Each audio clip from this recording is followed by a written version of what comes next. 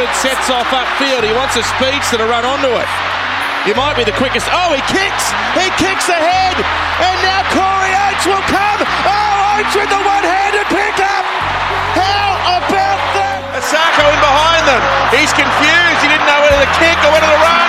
He takes the latter option. Jermaine Asako will score. Wow.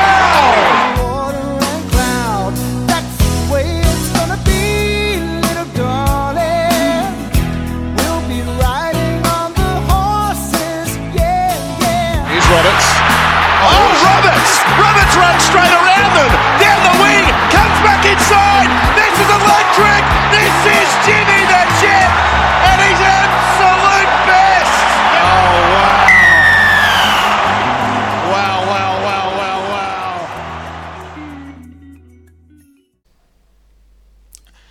Hello Broncos fans, and welcome to the Round 4 review / Round 5 preview episode of Broncos Weekly. As always, I'm Mitch, and I'm joined on the line by our good friend Simo.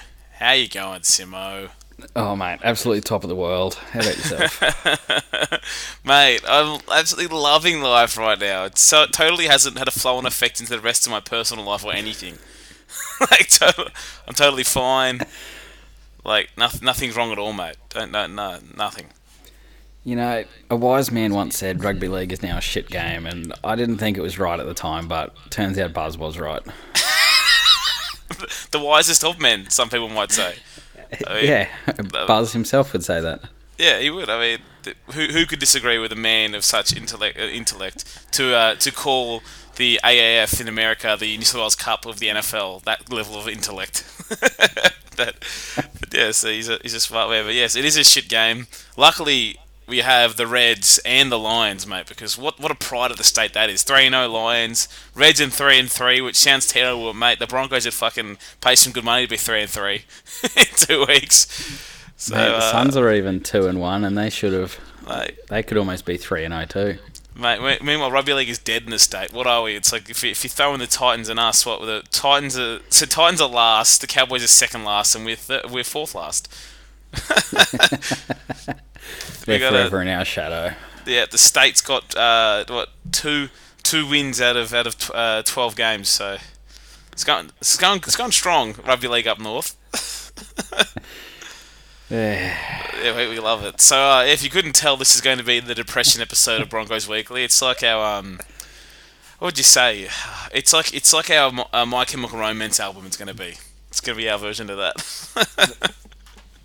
The only problem I have is if we go full on depression with this and then we lose to the Tigers. Remember that game last season or the season before we lost to the Tigers? Yeah. And that was our Hello Darkness, My Old Friend song of that season. Are you saying we couldn't get lower? Because I think we can get lower. I'm saying that's the worry, is if we go full on now and then it just gets lower and lower. Yeah, I mean it's entirely possible. I wouldn't rule any of that out, mate. We've got plenty of depth to hit, plenty of lows. But yeah, here we are. We haven't even got touch to talk about at the start to excite people because we're doing this on a Tuesday. We both play Wednesdays. I mean, I'll talk again about winning last week. Why not? Well, how's the rest of your life going before we get into depressing Broncos for about an hour? I mean, just as bad. Work is like 7 hours a day now. Everything sucks. I've literally spent all day of the last 2 days inside the prison up here testing concrete, so that's been an absolute blast. That sounds like fun, mate. In the prison testing concrete. Insert Matt Lodge joke. I need to find a new job or something. And hope work doesn't listen to this. Well, yeah, I hope this is getting played at the office, well, the prison tomorrow, not the office. Okay, well, let's look. There's not really any news this week, bar Pangai's suspension. All the other news is Broncos crisis talk. So let's get straight into the review, where we can talk Broncos crisis for at least a solid 7 or 8 minutes before people turn off. It'll just be like Bretto and Butsy will be the only ones left. Yeah, exactly right. Oh, and Billy Ace is a suck of a pain. So's Wally. They'll be here. They'll be here with us. Anyway, on to Thursday night football. So last Thursday, the Sydney Roosters 36, defeated the Brisbane Broncos 4 tries to whoever wanted them on the Roosters team, which happened to be Mitch Orbison wanted 2 of them.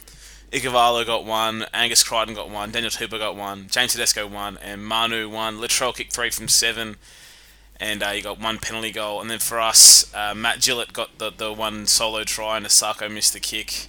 In what I am certain, this is the worst loss of at least the last 5 years of the Broncos. I don't know about you, but I'm certain on that. See, this is always my point, is every time a bad loss like this happens, everyone's like, this is the worst loss the Broncos have ever had forever. And I hate that point of view because it just seems very revisionist and recency bias, whatever. But, like... This one. this has to be the one. It has to be. I mean, the other bad losses we've had, like we had that... Obviously, we had the semi-final against the Dragons last year, but there was reasons for that. We had half our team out. There was that loss against Parramatta we all know of, like when we had, when Para came up on a Thursday, of course a bloody Thursday, and they scored 54, but we scored 34 in that game still, though. And 52, sorry, they scored. But in that game, there's a reason, because, we have David Mead on a wing. We have Thaiday playing hooker with Ben Hunt off the bench. We've just lost Andrew McCulloch. Like, there's kind of things wrong with the team at that point. And we have that Adam Blair offload for the first try. That was probably the previous worst loss of the last couple of years. And there was also that game when Nick Reamer had to play on the wing when Corey Oates got injured against the Storm. But before that, like, those have reasons. This game was like, we walked into this game like, we're a red hot go here, mate. We've beaten the Roosters last 2 times. The team's full strength, bar Payne Haas, and this happened. We started really well too, like the first 10 minutes. Yeah. I like, looking back, I can't believe I even thought this for a second, but the very first kick they put in, Darius caught on the fall. Wow. And I was like, he's back. Darius Boyd. I was like, what a game it's going to be. Like, I don't know, something's happened and he's going to be a good fullback for us. And then he put in the rest of his performance. Yeah, I would say it's probably our worst loss since... You remember that game against Penrith? We blew like 1,000,000 points in like 3 minutes? In like 2014? Is that the one Tamari Martin? No, not that one. That one was more recent. That was a bad loss. But the one like 2014, I think it was. Remember, like, Hodges had that kick charge down and they scored again like 5 minutes later as well? No, I was only ever a fan when Wayne Bennett was here. But, God, I can't remember what year that one was in. I don't know. Anyway, that feels like probably the last worst one. They were early Griffin years, though, and also that game against the Roosters in 2014. If you remember, we were up. We had Jack Reed score in the 71st minute, Ben Hunt score in the 75th, and we're up 26 to 20, I think. And then the Roosters scored in the 79th and the 80th to win. But even in those games, we at least turned up. Whereas this game, like, mate, I think maybe the first 7 or 8 minutes we looked pretty solid. And then it just went absolute shit. Yeah, I mean, because Oates almost scored that pass to him from Boyd. Like, he almost scores there, and then everything went to rubbish. And isn't those kind of plays, isn't that not the definition of this current Broncos side? I mean, we talked about it a lot last year as well, but it's like, we have these occasions where we're on the other team's line, we bomb a try, and then we concede almost instantly off of it. How do we let teams go up 100 metres so quickly, always, or turn the ball back over? Like, I don't know, at that set we dropped the bomb, but, mate, it just seems like we so often we'll bomb a try and be back defending our own try line 45 seconds later. Yeah, I know. It's just ridiculous. It is. Like, there's just so much stuff this team does is you wouldn't expect under 8 to do stuff like errors and stuff like this, but the Broncos just happen to. Yeah.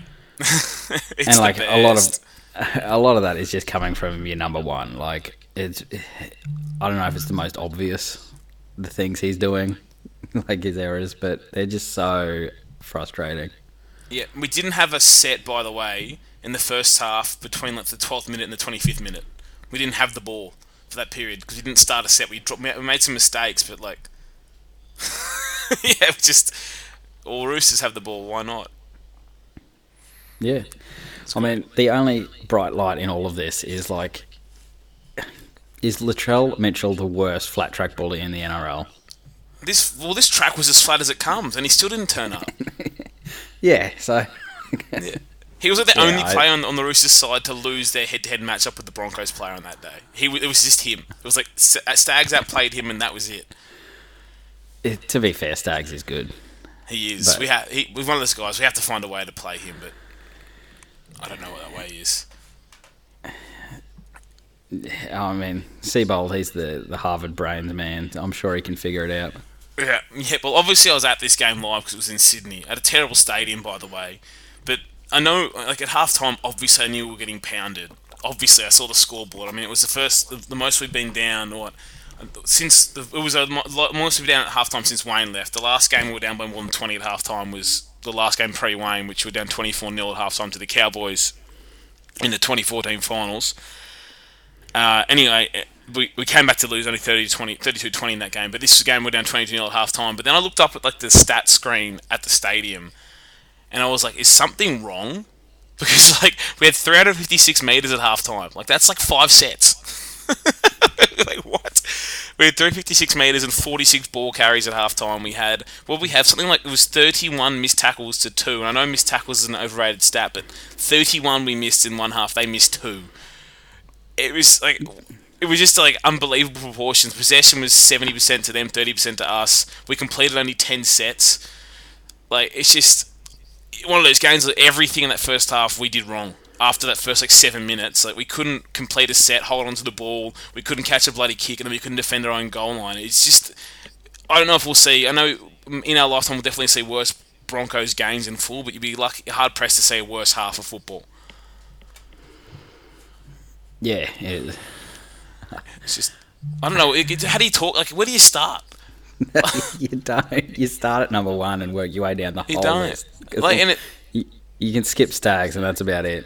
Yeah, I can't cop as well. Post game, there was Seabold said this, and it was one of the things I tuned into the press conference, and I was looking for some, like, this is one of those times I want one of those Ricky Stewart presses. You know, I've got 17 blokes in there hurting.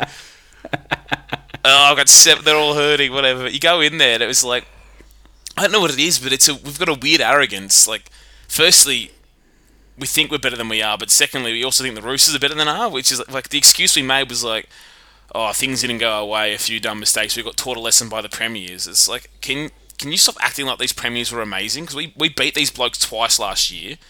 We probably would have beat them again if we played them in the finals, because that's the record we had over them last year. And they were probably the worst Premiers in the NRL era. And all of a sudden, by like round 4, the Broncos, who have high expectations, are copping out like, well, we got taught a lesson by the Premiers. There's a reason we're the Premiers. It's like, fuck off, mate. You're the Broncos. We have one of the best rosters on paper. I know it's not played on paper, but we have a fantastic roster. We have expectation. I won't cop any of that shit for any team we play. Oh, they're the Premiers for a reason. We're the fucking Broncos.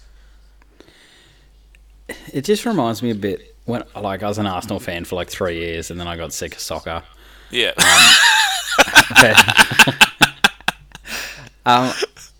Like, it just wouldn't matter the form line of either of the teams or the players that played on the day or anything. It just, Arsenal would come up against Man United, and David Moyes is managing them, and Man United still win. Like, Arsenal just mentally just could not get over Man United. They're like, nah, this team is way up here. They're amazing. They've beaten us for 38 years straight. And it just seems like the Broncos put, I'd say the Storm as well, those two teams up. On a pedestal, mate. It definitely seems like that now. Like, Wayne Bennett didn't. It's one like, we beat the Roosters heaps.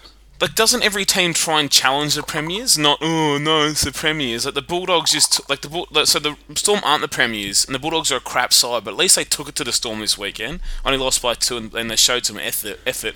We looked like once the Roosters scored 2 tries, like we thought, well, fuck, when there's a full time whistle? Can we get out of here already? Can we try to get Lachlan Lewis on like an uncle-nephew deal to the Broncos? Yeah, God, all we need is someone just kick the ball. Just do the kicking.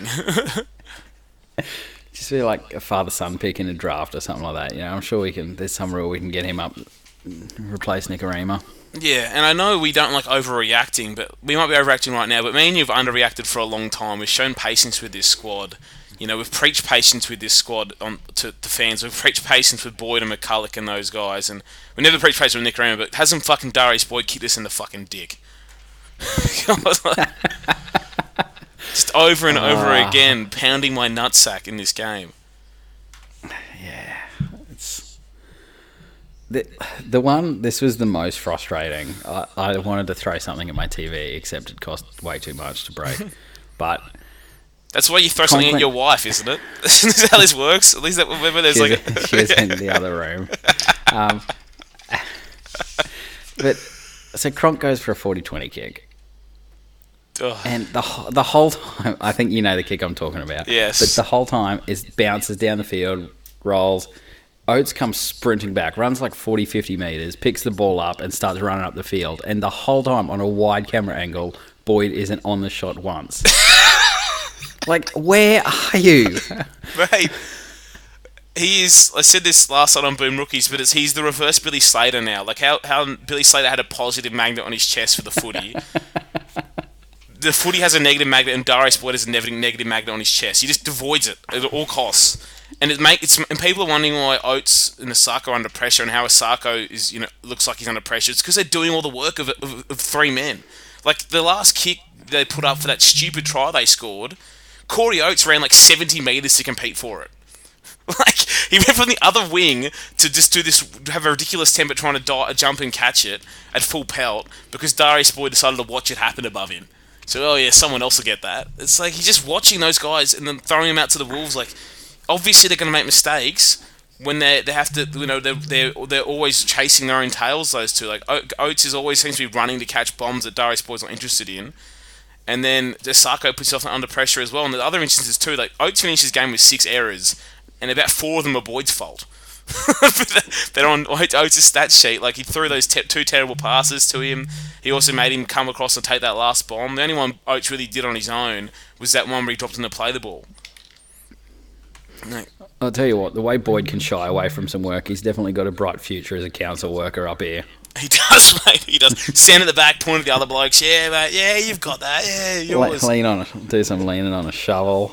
Yeah. And I don't care how baby boomer this take is, or how Yadar this take is, you'd say, but like, how you can follow this guy as your leader is beyond me, mate. How you can watch him do that and accept your captain playing like he is. Like, the one time he couldn't fall for a dummy because Tedesco was 1-on-1 with him, he looks at the referee for something, just to avoid making contact again. I don't know how you can look at this guy and be inspired by him and how he can possibly remain the club captain this year. Like, I don't know how he's still in first grade. Honestly, I'm done with him. I don't care. He shouldn't even be in this side at all. If you don't put in on a basic level, you don't put your body on the line, you shouldn't be in the first grade team. I honestly don't get how he still is in the team. Like, new coach coming in, Seabold. What does Seabold owe him? He doesn't owe him anything. Captain or not, mate. Doesn't matter if you're the bloody captain. The captain's supposed to put in. Yeah, so, like, if you don't know the bloke and if he's playing crap, just dump him. It's not that hard. Like, you don't have to be his best mate. Yeah, and I'm hoping the long turnaround this week might lead to some change. I've got 10-day turnaround after Thursday, so maybe they might think they'll change something then, but if he puts this kind of stuff up again another week, I don't even know how he's lasted this week. It's just not good enough by anyone in first grade. Form, confidence, whatever it is, it's not good enough. There's just no excuse for what he's doing, and there's no surprise that when you have him playing like he is, and then you have McCulloch playing like a busted ass as well, that perhaps the young fellas aren't that inspired either.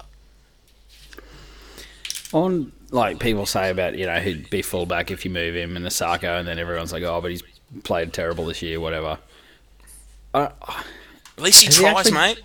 But I don't even think he's been that bad. Like, did we cover this already last week? He has dropped some bombs. He has, and every winger goes to a period in their career they'll drop some bombs for a few weeks. It happens. Happens at the start of the year too. It's fine. He's still putting in, still running back hard, isn't he? Yeah, I don't think he's actually been as bad as everyone's thinking. Like, most of his bad play from the Cowboys game was his conversions, which obviously didn't cost us. Yeah. And then in round 3 was, I don't know, I thought most of it was after he got knocked out and probably shouldn't have even been on the field. Yeah, and I mean, in this game as well, we mentioned it in the preview, but like they're going to target him with Daniel Tupou, but there's one thing Tupou's good at is competing in the air. And if you're expecting Sarko to win that aerial battle with Tupou on a consistent basis, well, your expectations are wrong. Yep. But yeah, he hasn't been that bad, and it's get him at fullback, give him some energy. Let's see what happens if you get him. You're getting more involved in the ball, because not even is it the Darius Boyd killing us in defense with his his just lack of doing anything at all, and our set starts are terrible because of him as well. We're not starting anything on the front foot. We're going to start every set that he receives the ball in our own 10. But his work in attack is disgraceful as well. He wants to run his sweep plays all the time, which aren't working anyway, and they're not done with any speed to them. So by the time he gets to throwing it to Oates, which he'll do every time, he's not even bothering to take the right option anymore. He'll throw it to Oates, God forbid he gets tackled. They're not even working anymore, but the rest of the time he's not doing anything either. He doesn't support to the middle at all. Like, there's so many times you'll see one of our fellas look for an offload, and there's nobody near them. There's nobody supporting them. Like, even if you look back at the Tom Flegler break he made a few weeks ago, Darius Boyd is standing that whole break. He watches the break happen, stands still and watches it. If you're the fullback, you should be on your bloody bike all the time. It's up to pushing support up the middle. You watch, the Tom Travojeviches of the world, the James Tedescos of the world. Those guys, it's their bread and butter, mate. They are lurking for opportunities all the time. Boyd wants to stand there and wait to do his plays and play how he wants to play, it seems, at the moment. And it's not doing what the team needs. And then you wonder why guys like Milford look worse when they're doing things on their own when they've got no support players. Or Nick Ream looks worse on his side. Well, it's because the guys around them are also playing like busted asses. Yeah. It's terrible. I mean, Manly aren't a good football side, right? But you look at what happens when Manly make a line break, and there's like 17 Trbojevic brothers and a Cherry Evans in support. It feels like one of them comes off the bench. Yeah, mate. It's like, the young Ben Trbojevic at 17 run on the field. Like, you watch, anytime there's a heartbreak on, you'll see DCE pushes through the middle, Tommy Turbo pushes through the middle, and Api Coruscant pushes through the middle. And we have both McCulloch and Boyd not doing that. And if Anthony Milford's the one making the half break, we end up what we happened with the one Shibasaki dropped this week. He made a half break, cut back infield, no one was infield, so he did a weird outside of the foot kick to the left. And whilst it worked out and Shibasaki bombed it, where the fuck is someone to pass to? It's like if the break doesn't happen where Jimmy the Jet is, it's just, we're not going to score for line break at the moment, it feels like. Yeah, it looks very Cowboys. It does look very Cowboys. And that's it. There's all the effort plays. Like Seabold talks about, he's all big on effort plays. The effort plays aren't there, mate. The effort plays is that kind of stuff. Supporting or running decoys or, doing the things at the back that Darius Boyd isn't doing, carting it out of your end. That's not there at the moment. And even the things like, if you saw Tedesco's try, people were blaming Joe O, but he's like the fourth person to blame. He's the only guy who actually tried to tackle Tedesco. You had Andrew McCulloch literally stand still and watch him run past him. If you watch the replay that again, McCulloch is doing the same thing Boyd does. And then you have the other one, Mitch Orbison scores his try, and that fraud Jaden Sewer just gets stepped by Mitch Orbison in the middle of the field. Watches Mitch Orbison step by him. Like, the effort play isn't there. And if you've got no effort, this is the thing, people preach patience all they fucking want. But I'm not stupid. You're not stupid, mate. Like, there is more to the footy than the result, and this result reflects the performance. 36-4 probably flattered us, mate. We could have been done by more than this. There's nothing on the field currently, and this goes for last week as well when we got lucky and got back in the game, and it goes for pretty much the other two games without Topangai, how he played in round 2. There's no effort there. Yeah, it's just not good enough. Like this week, we'll get to it in a minute, but this Thursday, you can guarantee Tigers are going to put in effort, and you might look at the paper and be like, people, or Broncos fans, we like our side, you like a lot of the players, and you might go through there and think we've got a better team, but if we try like this, we'll win 4 games all year. Yeah, so if we want to compare it to Seabold last year, people seem to want to be comparing us to, the be patient, Seabold took a few rounds last year, all that bullshit. So last year, South, they lost their first game to the Warriors. They lost 20-32, but again, they scored 20 points. They looked okay. The next game, they lost to Penrith, 18-14. They weren't blown off the park. They hung in the game, and there was already starting to see some signs there. And on my other podcast, NRL Boom Rookies, you had Bungard, who's a South fan, saying, "Gee, I think we might be playing all right now. It looks pretty good, right?" And then round 3, they blew Manly apart 34-6. Round 4, they won 20-16 over Bulldogs, and then in round 5, they played the Dragons, who at that time were undefeated, if we all remember, and they pushed them right to the end. They lost 16-12, but they pushed them to the end. It's not what we saw last night. It's not, be patient with Seabold, the methods are working. They're not fucking working. And then round 6 last year, they beat the Roosters 26-14, and then they beat the Raiders, and then they went and run pretty much from there. They lost to us and didn't lose for another 15 weeks. But there were signs of them building. There wasn't just, be patient because methods take time, which we're being asked to do. Yeah, Chris Gary can just shut up. He can, mate. It's... Again, rugby league is not a fucking Harvard game, it's a TAFE game, mate. What are these, crazy changes that Anthony Seibold's doing that's, blowing the players' minds that they can't figure out, mate? It's not a genius's game. There's no X's and O's, mate. What's the genius thing that's going to all of a sudden make the players engage? Like make Darius Boyd put in or make McCulloch put in for 80 minutes. What's going to make that happen? Oh, you got to think. Well, you got to be impatient. You never know what's going to happen. Seabold's going to do this, X, Y, Z, whatever. Bang, and Broncos are me awesome in week 7. Yeah, okay. Yeah, I'm not sold. I know, that's it. And then after this game, like this is one of those games, and this is why it was frustrating. So we lost it in ways we don't usually lose anymore. If you get me, like most of the times we lose, you can point, oh look, we had leaky edge defense through Nicarima and Milford, or the forwards didn't aim up, X, whatever you can say. But people are looking and saying the young forwards didn't play well in this game. It's mate, they didn't have the opportunity to play in this game. Like, we turned the ball over for like the entire first half. We lost the game before they got into it, and they're working so hard, and they got stomped then. But then also, they didn't actually score through Nicarima in this game. They'd won through Milford, and that was pretty much Darius Boyd's fault anyway. Milford made the contact, and Boyd didn't come in as a third man. But they didn't score through Nicarima in this. We found different ways to lose, which was really fun. Well, it's good to change it up. You don't want to do things the same way all the time, You don't. And if there's going to be any positives from this game, firstly, it's Tony Stagg's performance. Unlucky to not have a try, but what a surprise when a fullback puts in and does play the last line defence. Occasionally they save tries like Tedesco did on Staggs there. What a shock. He can hold his head up high. I thought Jack Bird was still decent as well. But then Matt Gillett on the edge, I mean, we've been, kind of, I wouldn't say... We're not his biggest fans, but we've always been ones that calm down the narrative on him about how he's the world's greatest forward, all that kind of crap. But he's like one of the only shining lights in this game. He went back on that edge, looked after Cody, and got stuck in. I thought he had a solid game, but still had a million other issues that seemed to resolve in this team. Honestly, the only positive in this game is that it finished. Yeah, mate. Yeah, I thought, we've been there, mate. We've seen some bad losses. I thought when this game finished, maybe the next day I'd feel better about it. I was talking to our good friend NRL Physio at the game, blowing a gasket. I thought I'd feel better the next day, and I didn't. In fact, I felt worse. I went to work. I couldn't see the Shibasaki put down from where I was at the stadium because the view's so terrible at the SCG. And I literally put the replay on the next morning at work. First thing I did when I got in, and literally I screamed and threw my headphones in an office. Everyone just looked at me. I went, fuck, and threw my headphones at my screen. It was just that bad. But, it's just like, didn't get any better the next day. And then, you know what? Still not good Saturday or Sunday or Monday or today. Still got the shits. Yeah, I'm honest, like you said, I usually get over them pretty quickly, and the next day I'm fine. But I'm just... Darius Boyd is just making me mad still. He is. Like, me and you were able to come on here last year and just laugh when the Bulldogs beat us. We just... Some weeks things just don't go your way and you can just laugh. You're like, some whack shit happens, but...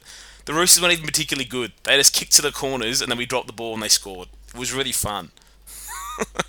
Yeah, I hope we can do that again.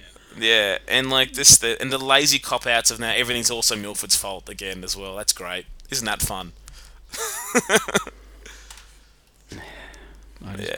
Yeah, I don't know what else to say. I know, mate. It is. It's just the level of moron to blame Milford for everything. I don't know. It's like you look at the similar halves of our lifetime to him. I mean, obviously these guys matured in their late 20s and their game changed. You look at guys like Benji and Sean Johnson, who made their bread and made their career on being ball runners and second ball handlers. Like their whole career was about pretty much find them a halfback. It was like Benji was like once he lost Scott Prince, they were looking for a halfback. Then they got Robert Louis, but Robert Louis did what he did, and he went. They were looking for a halfback. Where's Benji's halfback? Benji needs a halfback to steer. Needs a halfback to do X, Y, Z. People were happy with that. They could say that. And Sean Johnson, same thing. When he lost Chad Townsend, he had Maloney for a while before that, but then had Chad, and he lost Chad. It's like get him a ball handler, get him Blake Green. Everyone could buy into that. But with Anthony Milford, no. Yeah. No. It's Shane Perry. We need Shane Perry. Yeah. But it's like even guys, even a ball-dominant guy like Jonathan Thurston has spent his whole career needing other guys. Yeah, well, he achieved nothing at all until he had, like, a ridiculous forward pack and Michael Morgan there, and also Lachlan Coote was good that year. Yep, and then somehow you've got to have Anthony Milford's supposed to be great when he's got a shit version of himself playing in the halves with him, and then he's got McCulloch throwing the ball behind him every fifth tackle the whole game and being gassed at the last 60 minutes. And then you've got Darius Boyd at fullback. Apparently he's supposed to just somehow work with that and crack games open on himself and turn the game on his own. As if, like, that's the player he is. And what an absolute shock that the quiet guy who moved back to Brisbane to live in his parents' basement isn't a vocal leader of men. What a bloody shock. I'm stunned. Yeah, speechless. Yeah, like, no, whatever. The failure is what we put around him, not him. Okay. any more rants of this game to join me in, Simo, or just going to be me going to keep yelling at people? I actually went through, got some match thoughts out from Facebook and Twitter. Oh, we're actually doing that now. Yeah, well, a lot of it is just sack Boyd. So there's like 130 comments on Facebook. Yeah, look, those comments are apt and accurate. We'll allow them this week. Yeah, but I'm not reading out 120 of them. I've just got like 10 or so here. Yeah. From Shane, he said, I'm not as doom and gloom as others. Some of the comments here are way over the top and reek of revisionist history. Seabold will take some time and these young Broncos take some time. Overall, there were positives, but too many players were trying to make plays happen when it wasn't necessary. I think after a tough start to the season, if we can get a few wins and confidence grows the season, we'll be back on track. We'll love reviewing this thread if the tides turn and ask some of the commenters how well their comment has aged. Oh, mate, go ahead. Don't think anything anybody said wrong about this game was wrong about this game. It was disgraceful. From Andrew, he said, my thoughts, it was shit and my heart hurts. I miss Wayne and I miss Friday night games. Well done, Andrew. Hasn't people's opinion on Wayne, like Broncos fans' opinion on Wayne, changed within like a week or two? Isn't it great? Oh, wait, maybe getting rid of the greatest coach of all time wasn't a great decision. Whoops. Couldn't have predicted that. Yeah, who knew that, a great coach is good to have in your side? And I'm still backing Seabold, by the way. I'm still trying to back him. There wasn't changes this week, but it's like we gave a guy who done good for 18 weeks a 5-year deal. I don't care where you come from. That's not a smart decision. It's not, like, obviously, yeah, I want Seabold to do well because that means the Broncos are doing well. But just right now, I'm calling it like I see it. Yeah. From Andrew, I just included this because it would be interesting, but he said, what did they actually do in pre-season? Apart from play with Sobe balls. They bought their own hype, didn't they? Somebody bought their hype. How good? The pre-season was great. We were fantastic in pre-season, weren't we, mate? We heard everything about it. Seabold's the greatest at everything. They're using soap at training. They're doing... Oh, everyone's the fittest ever. Darius Boyd, the fastest he's ever been. Everyone's fitter than ever, and yeah, that's been good. Is it just that if they are training at 125%, they actually only did 75% of a pre-season because they got through it faster, so they're just like... the fitness isn't quite there. Maybe hasn't that become a meme now, hasn't it? Well, it's a dumb comment. Like, we're training hard, guys. We're really putting in the effort. Yeah, no, the other 15 teams aren't, no. They haven't figured it out, mate. They're just having some skewies on a Tuesday afternoon down the local. They are. From Hayden, I included this because I think we've talked a bit about Milford lately, but when will Milf be fullback? He's been shit since he started pretending to be a 5'8". So I just wanted to get your thoughts on this. Okay, I mean, pretending to be a 5'8", well, we've been through this. 2015 Grand Final was the best player on the field, and in 2016 at 5'8". If you go back now, it's pretty easy. Just literally Google Anthony Milford 2016 best, and you'll find multiple articles from media who are Sydney-based as well who think he's the best player in the game in 2016. There's a top 50 article that Fox Sports did that ranked Milford the best player in the game that year. And I'm not saying he's going to ever go back to that player, and I'm not saying that he can't go back to fullback in the future. But right now, it's like, how does that solve anything? What does that solve? He moves to fullback, and then we have a hole in the halves again. It's like, what's this resolution there? And then if he goes back to fullback, well, he's probably a little overweight to play in the halves. For the fullback, he hasn't got it to play there, mate. He needs to drop 5 kilos to play fullback. Is that going to happen by Thursday night? And then, again, he goes there and we do what in the halves? You got your Nicarima still, and then you bring in like maybe O'Sullivan. Yeah, it's the same stupidity that when the Knights moved Ponga to 6, like, the answer to everything is Ponga to 6. And then they firstly didn't think about the replacement. And then what a shock he wasn't better there anyway. It's like, you're a worse team with Connor Watson at fullback. It's that simple. And even if Milford went to fullback and was good there, without having an apt replacement in the halves, he's not going to be an improvement. It's that simple. Yeah. Righto. From James K _1312. I'm choosing to lean on a positive and surely changes are coming after that shit show. We can't go into next week with the same lineup. Oh, shit. Got news for you, James. It's alright, Paddy Carrigan's debuting. He's going to save us all. That's what needs to be said on that one. From James Graham's 23. About time we find out how good this coach of ours supposedly is because he's done nothing so far. McFlavor 7. What's with Shibasaki? He's been too lazy to ground the ball to go to ground to score his first ever try in the NRL, instead trying to show Bodie pick up and bombing a certain try. F off back to Reggie's with that shit, mate. Go to Manly. Fucking pearl diver.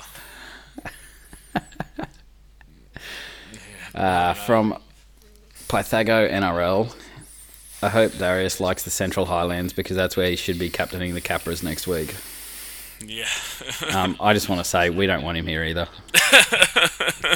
That's Dave Taylor country, baby. Yeah. He can get dropped and play for Rockhampton Brothers or something. OG _1886. Who gets better at their job first, Boyd, Nicarima, or Seabold? Seabold, definitely.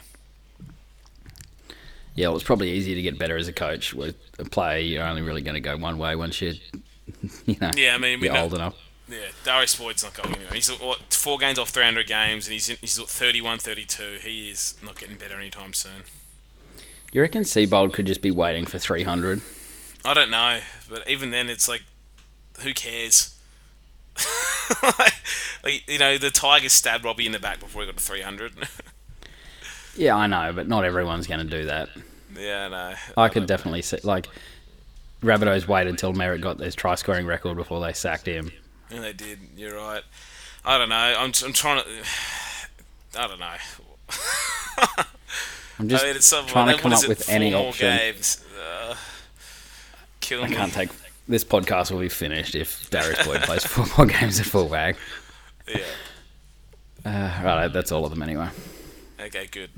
That's okay. Well, let's get on to the really positive preview we're about to do now, which I'm sure won't be just a consistent whinge further about how much we suck. About Darius Boyd. Okay, so another beautiful Thursday night footy game. We love those. Thursdays are the best. Anyway, the Brisbane Broncos take on the West Tigers at Suncorp Stadium. History between the clubs. We've got a pretty dominant record. I think it's one of the best in the league, but 21 wins, 5 losses and 2 draws over the West Tigers. And won the last 2. We did lose that game in 2016, though, with the Mitch Moses field goal. But yeah, do that team list for me, will you, Simo? Rightio, at fullback we've got a training cone. On the left wing we've got Corey Oates and Jack Bird. Over on the right, Tony Staggs and Jermaine Asako. Anthony Milford 5'8", and Cody Nicarima at halfback.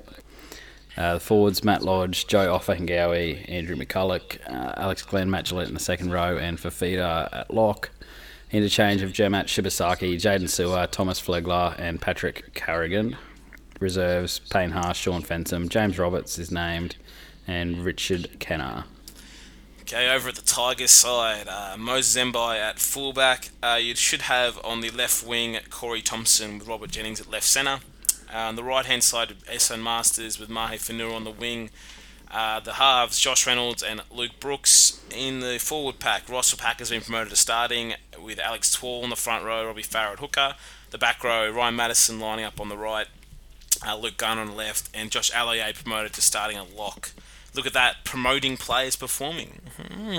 Interesting tactics for a match. And dropping on anyway, on the bench, Ben Madalino, Thomas McKaylee, Matt Eisenhuth and Michael Cheekham. In the reserves, Paul Momorovsky, Elijah Taylor, who's been dropped, David Nofaluma potentially to play on the right wing, and Chris McQueen. So tell you what, how about some balls from this Madge fella actually changing his lineup? That's interesting. Yeah, I'm just a bit... What's this drop thing? Explain this to me. Yeah, Actually, to be fair, Darius knows all about that. He does. He knows all about them and how to avoid them too. So for us, Peter Pangai Jr. suspended for that hit on Kronk. And obviously, I think the club should have challenged that, by the way. Not that I think what he did deserves suspension, but the difference is I don't think what he did has been suspended in the past. I feel like if they challenged that and went with the similar contacts and similar cases, he would get off. But yeah, they took the 2 games. Yeah, I mean, I said as soon as I saw it, I was like, I was happy enough for it to be a penalty, but I thought it was borderline fine. Like, it obviously was a little late, but a split second he holds that ball longer and is perfectly fine. Like, I thought it wasn't that bad, really. Yeah. And then obviously, old mate went and compared it with that Maguire one, which everyone loved, and it's like identical time. Like, obviously, yeah. Maguire's a bit more front on, but yeah, it's not as late as people thought it was.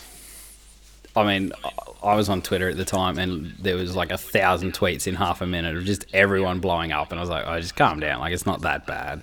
Yeah, and I'm telling you, well, at the stadium, mate, you know it wasn't late when the crowd didn't even boo. People didn't notice it. Like, you know, late hits usually get that crowd goes nuts. People didn't even notice it, so it wasn't that late. To be fair, they were half a kilometre away from the field. So. There was nobody sitting on the ground, like in the middle of the stadium. So for us, we've obviously got Paddy Carrigan named to debut, who is a former under-20s captain for us and the former under-20s Queensland captain and a junior schoolboy. Been a bit of a slow burn for him to get his debut, even though he's only 21. Just it felt like a couple of years ago people were talking about him as the next guy to get in, get his shot, but Payne Haas and Flegler and Fafita and Sewer all seem to get ahead of him, but he's kind of, for me, he's a bit of a Jairo type in terms of he just slogs his guts out. Not particularly of the same level of talent as, your Fafitas or your Haases or your Fleglers, but probably earned his debut on work ethic, so I'm keen on that. And also, Payne Haas is in the 18, but from Anthony Seibold's press conference last week, he did mention he'd be straight back in the 17. And reports over the weekend from Pete Bedell was that Jaden Sewer's getting dropped, so probably expect on the match day to at least have that change of Haas and Sewer out. And potentially another change. I mean, I'm not against Fafita at lock like everyone else is going nuts about it because there's not as many options for us to put there currently. But I wouldn't be surprised if we had a shuffle that Fafita was hit the bench and one of numerous players went to lock. And potentially, maybe Joe O goes to lock and Flegler or Sewer starts. Sorry, not Sewer, or Flegler or Haas or Carrigan starts. Potentially Carrigan starts at lock. Potentially, really, left field thing would be put Jack Bird at lock and start James Roberts. They've been playing Bird in the middle for sporadic periods in games as is. So I'm not sure Fafita will start there. But yeah, it looks like we'll have a few changes at least, but not the big ones fans were looking for in Cody Nicarima or Darius Boyd. Yeah, I mean, so we're all just cheering on a Boyd shocker, right? It's one of those things, mate. Like, is that not better for the team's future?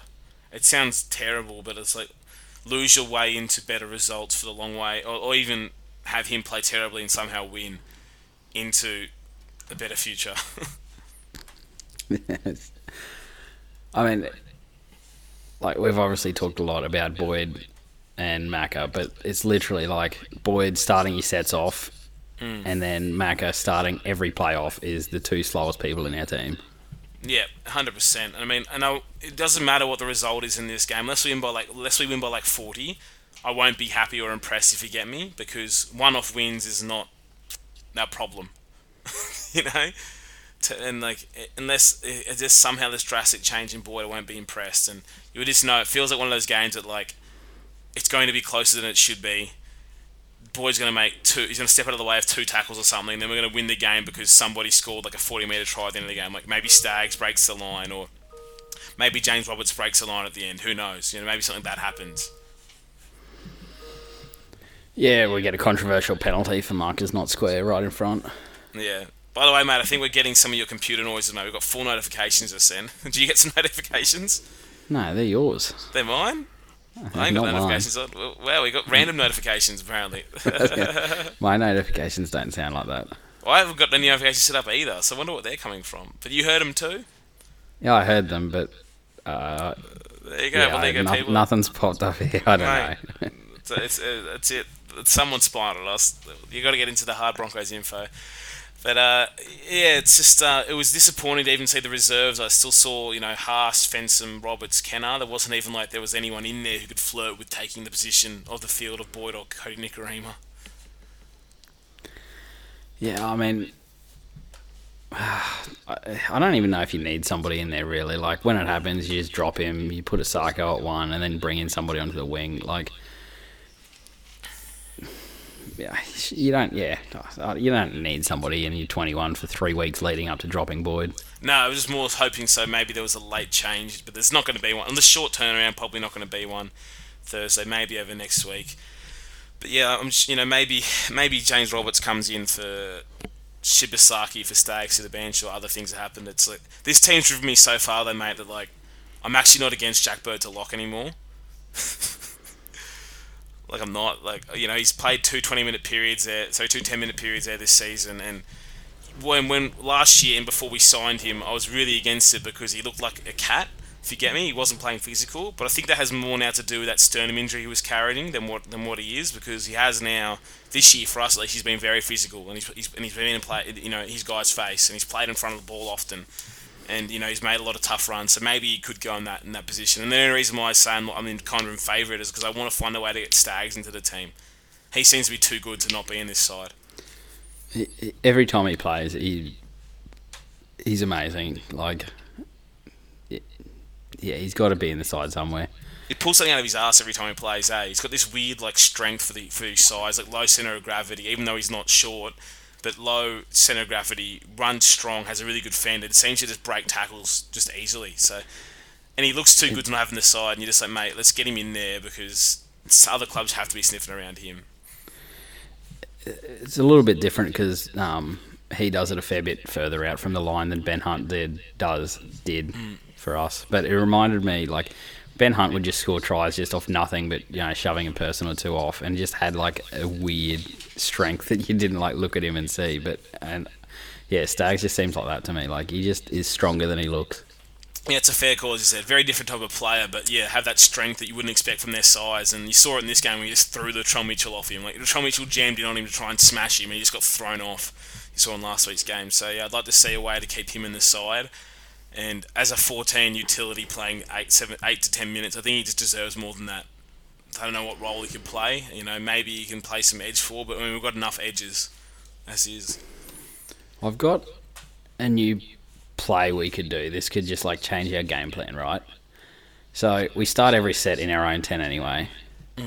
Just on the first, just kick the ball as far down the field as we can and just James Roberts chase it. I'm pro that. Not Like, his Achilles as fuck, but I'm pro that. I mean, we're already giving them the ball for 90% of the game anyway, and the 10% we don't do anything good with it, so we might as well just boot the ball as far as we can and just play, see if we can, James Robertson get onto one of them. 100%. 100%. Why not? Sounds good. And boot it before their wingers drop back. I like it. Yeah, just like first or second play. Yeah, that'll help create space. And then eventually when they expect the kick, we can start running the ball. Yeah, because they'll have to keep 3 at the back at all times. Yeah, sounds good, mate. Oh, by the way, you asked me before we podcasted, our record on Thursdays. So, there's a question coming up here that there is. Well, they asked for it. I'll wait for that then. I won't ruin it. I won't spoil the question this person asked. But yeah, this is one of the games I just feel like we're just going to win it jammily, but not deserve to. And I don't think I'll be impressed by one of our wins until we put a big score on, or until we keep a team to like under 10 points. That's not the Cowboys, because the Cowboys obviously look like busted asses without Tamalolo, as we can see now. Yeah, they really don't look good. I'm interested to see. I love it. Yeah, I'm interested to see though if our pack can actually turn up without Pangai, because a lot of the time last year we relied on his energy if he was in the team or not. So there's some guys, Matt Lodge always seems to turn up, but there's some questions on other guys in this team if they'll step up without him leading the way. So we'll see. Yeah. And also, can McCulloch pass in front of one of the halves, like in front of them, like any time in the game? That'd be nice. Yeah, I just noticed that other hookers are trying that. Something new. Yeah. Maybe we can show him some of that footage. Just be like, hey, here's an idea. Put it in front of them. Yeah, we're so broken. It's so basic, though. It is. Just can't even get the basic stuff right. And I just don't know how. These people used to like whinge about Seabold's going to come and fix our attack. It's like we never had a problem scoring points, but now it looks extremely difficult. We look extremely difficult when we try and score points, mate. We've bombed like 7 tries in 2 weeks. It looks bloody tough to put that ball down if you're a Bronco. But like, Okay, I've thought, maybe I should play rugby union, so I've been throwing some balls like against the fence, and even I can put it in front of the imaginary half in my backyard, mate. Like, it's not hard. Not hard to do it like at least once a set, maybe. Yeah. Yeah. I don't know if you got any more thoughts on this match, but we should move on to the fan questions. I mean, yeah, we got no thoughts here, do we? No, I don't. We'll probably have some discussion on some of these, so. Yeah. From Bobby, he said, why is Boyd still at fullback? Very valid question. From Ronald. Ronald says, give the captaincy to someone else like Lexi, Macca, or Gillette. Get rid of Boyd. Yeah, I don't think... Actually, yeah, you go, Simo. I don't really want any of them to be captain. Make Carrigan the captain for all I care. Yeah, I mean, this is one of the things we addressed even last year, is that we think there's a leadership void in this team, and it's just obvious. It just is. Even without the guys with the captaincy, there's no one talking on the field when we're down. And I understand it's hard to talk when you're down and fatigued, but that's when you're supposed to. That's when you need it the most. Someone to step up and lead, and we haven't really got that. So take it off Boyd, yeah, but I still don't even know who you'd give it to. Honestly, how much should we have just kept Benji Marshall? Oh, mate, don't start me, Rabbits. Don't start me. Like, it's like I'd maybe give the captaincy to Gillett, even though I don't really rate him like that. But because, Glenn's probably not going to be here next year, and I don't think McCulloch should be the captain either. So, I don't know. Oh, make TPJ the captain. He'll get the boys fired up. Why not? From Thomas. I struggle to understand what Seeb's plan is here. Maybe he thinks the population is too high in Brizzy, so there's a way to get a few of us to nick ourselves after a few more weeks of Boyd and Nico. Decongest the roads a bit, or his plan is to make sure none of his boys get picked for Origin, and then pick the right team and win every game after for the rest of the year. Yeah, I don't know. Maybe Nicaraema's just sitting there and holding the seat warm for Tom Dearden. I don't know. Maybe Nicaraema's just got, compromising pictures of whatever coach is in the football team. Who knows? Andrew said, I've jumped on the anti-Boyd Macca Nicaraema train. I'm done being patient. I still support this club, but it's frustrating right now. Yeah, I can live with the McCulloch Nicaraema hybrid still though. I can live with that. 50 minutes to 60 minutes of McCulloch at hooker, the rest of it Nicaraema. I'm perfectly fine with that. Macca really falls to shit with fatigue these days. Yeah, people are it's the 80 minutes for all three of those. If you're changing it up a bit, people are probably happy. Agreed. From Judd, he said, someone please make Asako and Oates accountable for handling errors. Combined, there won't be less than 6 a game this season. Every game? Well, mate, it's a fair effort to pull that off every game. I mean, surely we didn't drop that many any other game bar this week, surely. I mean, let me quickly check that. I know Asako had a few last game, but I mean, a lot of them aren't on them. Like the ones that Boyd threw to Oates, which is that one pass Oates ran about 20 metres and just whacked with his hands, was examples of Oates error, or the time when Oates tried to catch a ball behind him that Boyd threw, is also an Oates error. Like, you can't really blame him for that. Yeah. I think Boyd going off at Oates probably annoyed me more than anything apart from Boyd's other fullback play this week. Like, you can't be throwing passes like that and then going, yelling at the only person doing your job. Yeah, 100%. Well, there you go. So round 2, we only had 2 errors combined, one from each, one from Oates, one from Asako. And wingers going to make errors, mate, because you're going to remember errors count, like stepping into touch is an error. So you get tackled in the touch, trying to score a try, it's an error. Ringers are always going to have high error rates, even good ones. That's just how it works. Radio from Scott, he said, if nothing else, your fear about tries from kicks were unfounded. What you really should... Sorry, I couldn't read that. No. What you really should have been concerned about was East waltzing over the try line repeatedly for fun and what looked like an uncontested training drill. Hey, our tries from kick thing wasn't unfounded. They scored 3 of them. Did you ever figure out what our Thursday night record is? I did. So, since start of 2017 that I've only gone back to, we are 8 wins and 10 losses, which is not crash hot, but Friday nights, 13 wins and 6 losses. Yeah, that's the stuff. Take us back to Fridays. From Dean, he said, how long do we stick with the halves that are not halves, that they've had a year and are still not good enough, is enough other teams are laughing, they are good players playing out of position. I mean, Nicaraema would probably go and be a 6 somewhere else. He has got a running game. If he was the right kind of half, he probably could. But the combination is terrible. And I mean, in terms of how long they've been there together now, you're right. It's been, started last year, but also half of the year before. Like, pretty much most of 2017, that was the halves combo as well. Because if you remember, Ben Hunt was in and out, and then McCulloch got injured, so Hunt played hooker.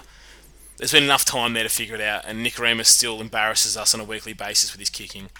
Like, even that's at its core. And the way it just seems to make it, no matter what, having both those guys defend on the edges, it seems like if someone hits our edge correctly, our defence will open up and then won't recompress in the middle when they go back to the middle because they're so used to covering for the edges, if you get me. So just, yeah, it needs to be split up. I 100% agree with that. But, I don't, Nicarima Coldick could be a 6 elsewhere, and Milford is a 6. Yeah. From Jamie, he said, I'm finally done with Boyd. Now that I've said that, he'll probably have a blinder. Lastly, on Facebook from David, he said, can someone please explain why we pay Milford $1 million a season and he doesn't do the job he's paid for? His outside men don't know if he's running the ball or kicking. I don't think he even knows. That's not helping our line speed in attack. Boyd doesn't run the ball with any speed, also looks injured or scared. Perhaps he could move to the wing for Asako. Okay, well, line speed in attack isn't a thing. I don't know where you've got that from, but it's not. But, look, if we weren't paying him $1 million, someone else would be. That's just the plain, cold, hard truth. I mean, I guess not so much line speed, but like just actual speed of our attack. Like, it does look pretty slow most of the time. But mate, I agree with that. Our attack does look slow, and Milford isn't going to the line enough. But these things happen when your whole team's not going. If you're not winning the ruck, you're not winning anything. You're not going to play fast. And we've got too much shit trying to set up Darius Boyd's play still on that left hand side. I agree, Milford isn't playing well, but it's a symptom of how the team's playing. Like, name me that halfback you can point in any team or half, you can go, and the team's getting smashed or losing on a weekly basis, and you go, yeah, that half's playing well. Doesn't happen. Like you said, also, like, somebody else would have signed him. The Storm wanted to sign him for $1 million or so. Cam Smith was ringing him up. Like we said before with Riley Jacks, like, if the Storm aren't going to re-sign somebody on a minimum contract, they're probably pretty bad. Yeah. If they want to sign someone on $1 million a year, they're probably pretty good. Yeah, I mean, people have gone way too far. I'm thinking Milford's terrible. I agree he's underperforming currently, but he also is not in the right situation. And, like, if we paid him $1 million and expected for some reason that paycheck was going to change him from who he is to a different player completely, who's that on? Yeah, like, you think the $1 million paycheck was going to turn him into a half that steers people around the pitch and kicks to the corners and is a vocal leader and plays first receiver and all that kind of crap. It's just not going to happen. Whilst his kicking game has improved out of sight, and it really has, and whilst he can still do some other stuff, he's not really a first receiver, and he's not. We've seen it enough now to know that he's not going to be the vocal guy to steer you around the pitch, and that's just dumb to pay him and think he's going to be that man. I don't think anyone would have thought he could be that player. Like, I doubt he's out there making football decisions based on remembering what his paycheck is that week. Yeah, exactly right. I mean, he's paid what he's worth, mate. Anyone else would have paid him. I mean, again, people whinge about the contracts in NRL, but if you go have a look at what, I know none of them are real anyway. None of the values are real anyway. But guys like Matt Moylan apparently on $900K a year. Angus Crichton's on $1 million a year apparently. It's like, unfortunately, players are worth $1 million now. Good players are, and Moylan isn't even one of them. People have to get past that $1 million barrier in their head. It's like once people became the $1 million man, people now start to understand that everyone's overpaid at that point. It feels like in fans' heads. Hey. Yeah, I think part of it's just like we watched for ages with a smaller salary cap that $1 million was a much bigger thing, but now you got $10 million in the cap or whatever. Like, it's just not quite the same. Yeah, well, a comparable cap management, for example, for me, if you compare it to the NFL, right? The NFL has a roster of 55 people when you've trimmed it down, and a cap of about $180 million. And in that sport, you only play one side of the ball. But in that sport, they will pay a quarterback or a good edge rusher or, a dominant cornerback, 10 to 15% of that salary cap, they'll pay them, which is, 15 to 20 million. They'll pay those players, they will.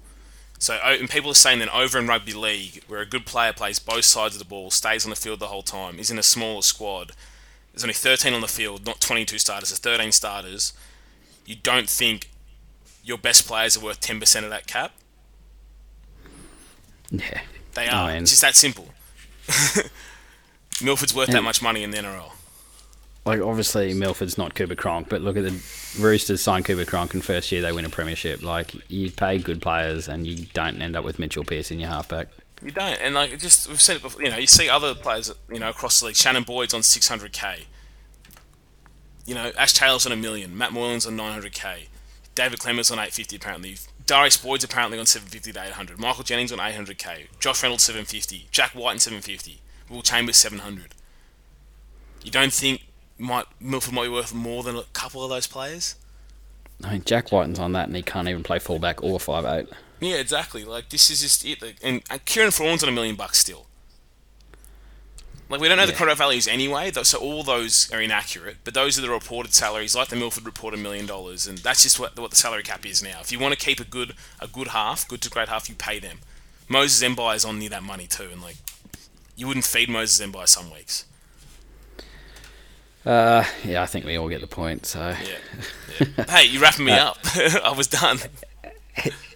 Yeah, You've had enough, mate.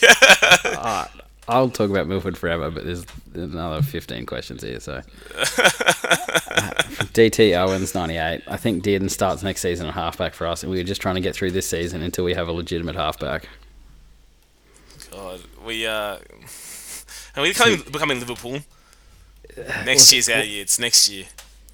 What annoys me so much, like, not just about that thought in general, like, is that was where we were a year ago. Yeah. It was like, Nigareem's our halfback for this year. We'll have some fun. We'll blow some teams out. We'll get beaten some other weeks, and next year we'll have a better halfback. Yeah. And now it's just where we are again. Yeah. Kick the can down the road, mate. It'll be the year after that then, and then the year after we'll solve it. Mr_S888. I'm sure you've spent the pod ranting and raving as we all want and need. Are there any Easter traditions you boys have after options instead of punishing myself with watching another abysmal performance Easter Sunday? Not going to church. There's mine. I haven't got any, mate. Have you? I had an Easter tradition for 1 year. Lasted a long time. Yeah, no, I went down to a Good Friday game for the Broncos like 3 years back or whatever. It was amazing, and I was like, man, I'm going to do this every year. It's going to be like my tradition. Easter long weekend in Brisbane, and I've not been back on that weekend. Yeah. Mate, for me, well, we're playing on Easter Sunday down in Canberra, and I'm tossing up driving down, but it's like, it's 3 or 4 hours for me. And I know I'm dedicated to the Broncos, but it's like, do I want to be doing that drive solo on a Sunday? I was going to say get Campo to go with you, but then one of you won't be happy coming back. Yeah, the drive back would be interesting. Well, I went down there with him when they lost to Penrith a couple of years ago, one of the games they blew against Penrith. And yeah, was that a really bad one they blew? Yeah, one of the many. They've blown plenty of bad ones to Penrith, but one of the two bad ones you can think of. This is the one that Dave Taylor scored a try and it looked like the match winner and they still lost. Get Harry to go. Harry will go for a drive to see some rugby league. Yeah, but yeah. And also, it's one of those things, do I want to drive on Easter as well? Is there a traffic? I've got to look it all up.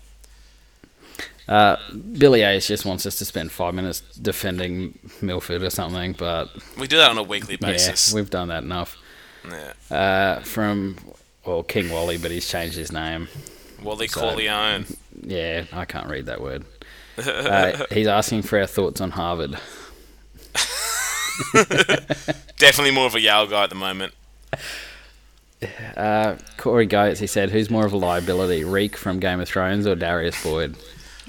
Well, that's a hard one. I do hate Reek. I've always hated Reek in Game of Thrones, even before he got his balls cut off. I do hate Reek, but I think if he was in the Broncos, we could just tell him to go sit in the corner, and Corey Oates could play fullback, and we just wouldn't have a winger. I think it'd be fine. Yeah, I'm with you. From never_trendy_, do you think the Lions can go 4 in a row?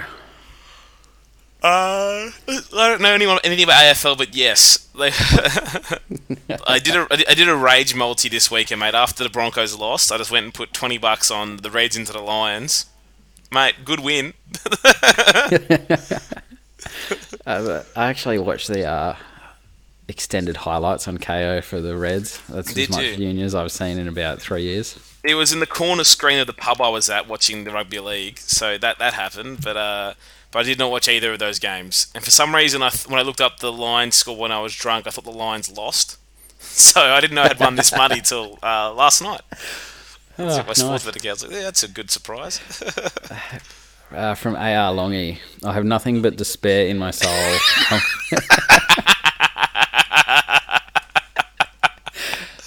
Give me something to be hopeful for. Godspeed. Look, when you go to bed, the next day always starts. You wake up, new day. I don't know. That's quite deep. It is. I mean, we're getting pretty. The Broncos fans are getting pretty existential at the moment, aren't we? Maybe this is how religions start. Okay, are you saying we're going to start the cult of Wayne? Because I've already got the books ready. I've already started the key writings. We just transcribe it onto some old parchments and we'll go from there. Yeah, we'll say we found it. What is that Mormon thing? We just dug it up and found it somewhere? Yeah, I forget. I forget too. Butsy 888. He says 30 seconds left, penalty right in front. Hassan lines up the 2, hits the corner post. Game ends, Tigers 28, Broncos 10. What's the last time the Tigers had the best 1-7-9 in this clash? I pulled that up. They've actually had some pretty busted ones against us. We played against last two of the last 2 times we played them. We played against Jordan Rankins, luckily. But the last time you'd say they had a better spine than us was back in 2010 during the Origin period, and it was Josh Hoffman, Corey Norman, Peter Wallace, and McCulloch against Wade McKinnon, who's better than Hoffman. Chris Lawrence, which doesn't really count. He didn't ask about the 6. Benji, who's better than Peter Wallace, and then Farah, who's better than McCulloch at that time. So, been a while for the Tigers. Yeah. From Denny Boy 1995, he said, if we take an L, who's more likely to get pissed and pass out, Roberts or Billy Ace 99? Mate, well, they've both got a record for it, don't they? They both love it. Both had to be carried home. They did. I'm going to say Billy though, because Roberts is going to be a good boy this week. Hey, back on the rehab. Roberts is going to have one of those minders that the Cowboys have, like watching over him. Aaron J. Rose. Is Darbs going to be the Sean Marsh of our season and the thorn in our side? Does something half good only in situations where it means sweet FA, and that will be enough to maintain his spot all effing year? It's an apt comparison, but he'll maintain it because of who he is more so anyway. But he will have those occasional flashes at the false hopes that you'll think, oh, maybe he's back. But yeah, I agree with the general gist of that take that he's going to be a bit of a handbrake as long as he's in the side. So you're saying he'll maintain it because of who he is, not because of who his uncle is? Yes. Yes. Butsy 888 back again. He said, have you got any updates on Parisi and Herbie are faring in Q Cup? I can give you some updates. Sure. Parisi is not going as good as you'd expect, I guess, in terms of attacking statistics or output. Like, he's not blowing games open or not. You know, he's not making... But I've watched some of his highlights and some of his ball runs, and he's certainly carting the ball bloody hard and often. So he looks like a likely customer. He looks better than everyone else he's playing against, if you get me. He's got more filled out, more nuggety build. For example, on the weekend, I think he had like 150 metres or so working out of his end. What did he have? Yeah, 170 metres in that game, 140 the week before. But he's obviously learning the game as he's there. But he's one of those guys that every time he gets the ball, it looks like something's going to happen, even though nothing has yet. And as for Herbie Farnworth, Herbie's doing quite well as well out on the North Devils wing. He's in, you know, the North Devils are going pretty well this year. They've just seen, they're 3-2, but they're seen to some weeks to just have things click, if you get me. I mean, I like Herbie himself. His opposite winger, Paul Alberg, is also playing quite well. But Herbie is one of those guys, again, gets the ball, it looks above the level so he's playing at. And he's goal kicking now too, which is good. We need more goal kickers apparently. And he scored 12 points at the weekend. But watching him playing, he always looks like a standout on the pitch. If you get me, another guy again, when he gets the ball, he looks likely to score. He's played every game for them this year so far. Well, no, he hasn't. What I was saying, he's only played 2 games for them. Oh, idiot! But I've been impressed with what he's done. Has he played 2 games? I think he's played every game. I don't know. Anyway, what I've watched... He's played between 2 in every game. He has. Sean O'Sullivan was back this week, though, and he looked good. So, he didn't do anything amazing either, but we don't need a 7 does amazing things. So in this game, I've watched what he's done as well, and it's a lot of like all I saw that I was impressed by was like a lot of pointing behind the ruck. And what would you do for someone at the Broncos behind the ruck pointing at people to do things? You mean someone that's not Alfie Langer? Yeah, exactly. Like a player. So a lot of that, and then a lot of nifty kicks. There's a few downfield kicks that are not like he's hooved it downfield, but a lot of like, those kicks halves will do that like low into the corner, make sure they pull up 5 short, but like just a nice little kick, from 40 instead of putting midfield bomb up. He did a lot of those kicks into the corners, and then also had a couple of nice attacking kicks that didn't go dead, which was interesting. So Hang on, wait. Yeah, What's that about? yeah, I know. How about that? He forced a couple of dropouts. He also had a kick that he had this chip he did that he chipped like at the post, and it didn't hit the post, but like shockingly, when it bounced, it didn't just go 100 meters dead. It bounced back in field. So yeah, he looks. He only played his second game there, but he again just looks like the kind of half we want to play. But I don't know if he's going to play him or not. I mean, mate, I can't wait till we can master this passing in front of our halves and not kicking it out thing. Yeah, I know, mate. But I reckon Sean's got the message. If I just go out there and I just point at things, I'm going to look like the half the Broncos need. I mean, he's got to be so optimistic watching the Broncos every week. Like that is my job. Like one more good game and I'm there. That is it. That's exactly right. But I think Parisi is more of a long-term project kind of thing. I am very curious about. There's obviously a plan there. They didn't bring a guy from Union to not use him, if you get me. But there's not really any spots in our side currently. So it doesn't make me wonder, is there other plans with the future of Oates or Roberts or similar? I don't know. But yeah. What do I know? Yeah, nothing. It wouldn't surprise me if they got this guy cheaper and they're like, we can move Oates on and not have to worry about that. Like, obviously, we all want Oates, but it just wouldn't surprise me with how it's gone so far. Yeah. Righto. GM Walker _ he said if Cody could kick a bomb in the general direction he intended, he knew to not grub a 15 metres over the dead ball line and wasn't a total liability in defence, would he sneak into the top 16 NRL halfbacks? Yes. He might just sneak in there. The bombs, man. Kill me. Very Mitchell Pearce. Matthew A. Blake. When are people in terrible form going to be dropped, and how long are we going to continue this horrendous spine? I don't know, man. It's one of those things. How long can you preach patience for? Yeah, I'm over it. I don't think they could run out like this for 3 more games, for example. I don't think that if we lost like 2 of our next 3 or 3 of our next 3, something would change. Lastly here from Fatboy95 _ when do we start calling for Harvard's and White's head? Well, we've been calling for Paul White's head for a long time, man, yeah. I mean, it'll be like with Phil Gould and then Penrith. People, like, he kept changing coaches and doing this and that, and then eventually got to a point where people are like, hang on, you've been here now quite a while and haven't won, so, like, this is on you at this point. And surely Paul White's not far away from that. Yeah, I mean, they've handed the club over to Isaac Moses, for Christ's sake. Like, we mentioned this last year. There was there's 11 players who's now on his website, but I think Gordon Tallis said this week there's 18 players at the Broncos that are managed by him, plus the recruitment manager and the head coach. And there's no way you slice that. It is not good with any player agent, no matter who it is, to have that many players at one club. That's not good for the club, it is. Yeah, but is Paul White managed by Isaac Moses? Because there's an opportunity for him too. We can get somebody else in there. Someone managed by Moses. Yeah. I don't know, probably. I don't know if CEOs get managed by someone, but why not? I'll make that up. Oh, we can't hurt. Let's bump that up to 21. Okay, any more questions? Nah, that's it. Yeah, what a depressing podcast that was. Oh, it's the longest one we've done in ages too. Yeah, I know. We thought it'd be before we did it. A nice quick one. Never is. I whinge too much. Even you'll give me the wrap up, mate. I'm just here falling asleep. I got to start at like 5 in the morning. Need this for my pain, Simo, my therapy. Well, usually it does work pretty good therapy-wise, but I'm still mad at Darius Boyd, so it hasn't worked this time. That hasn't worked at all.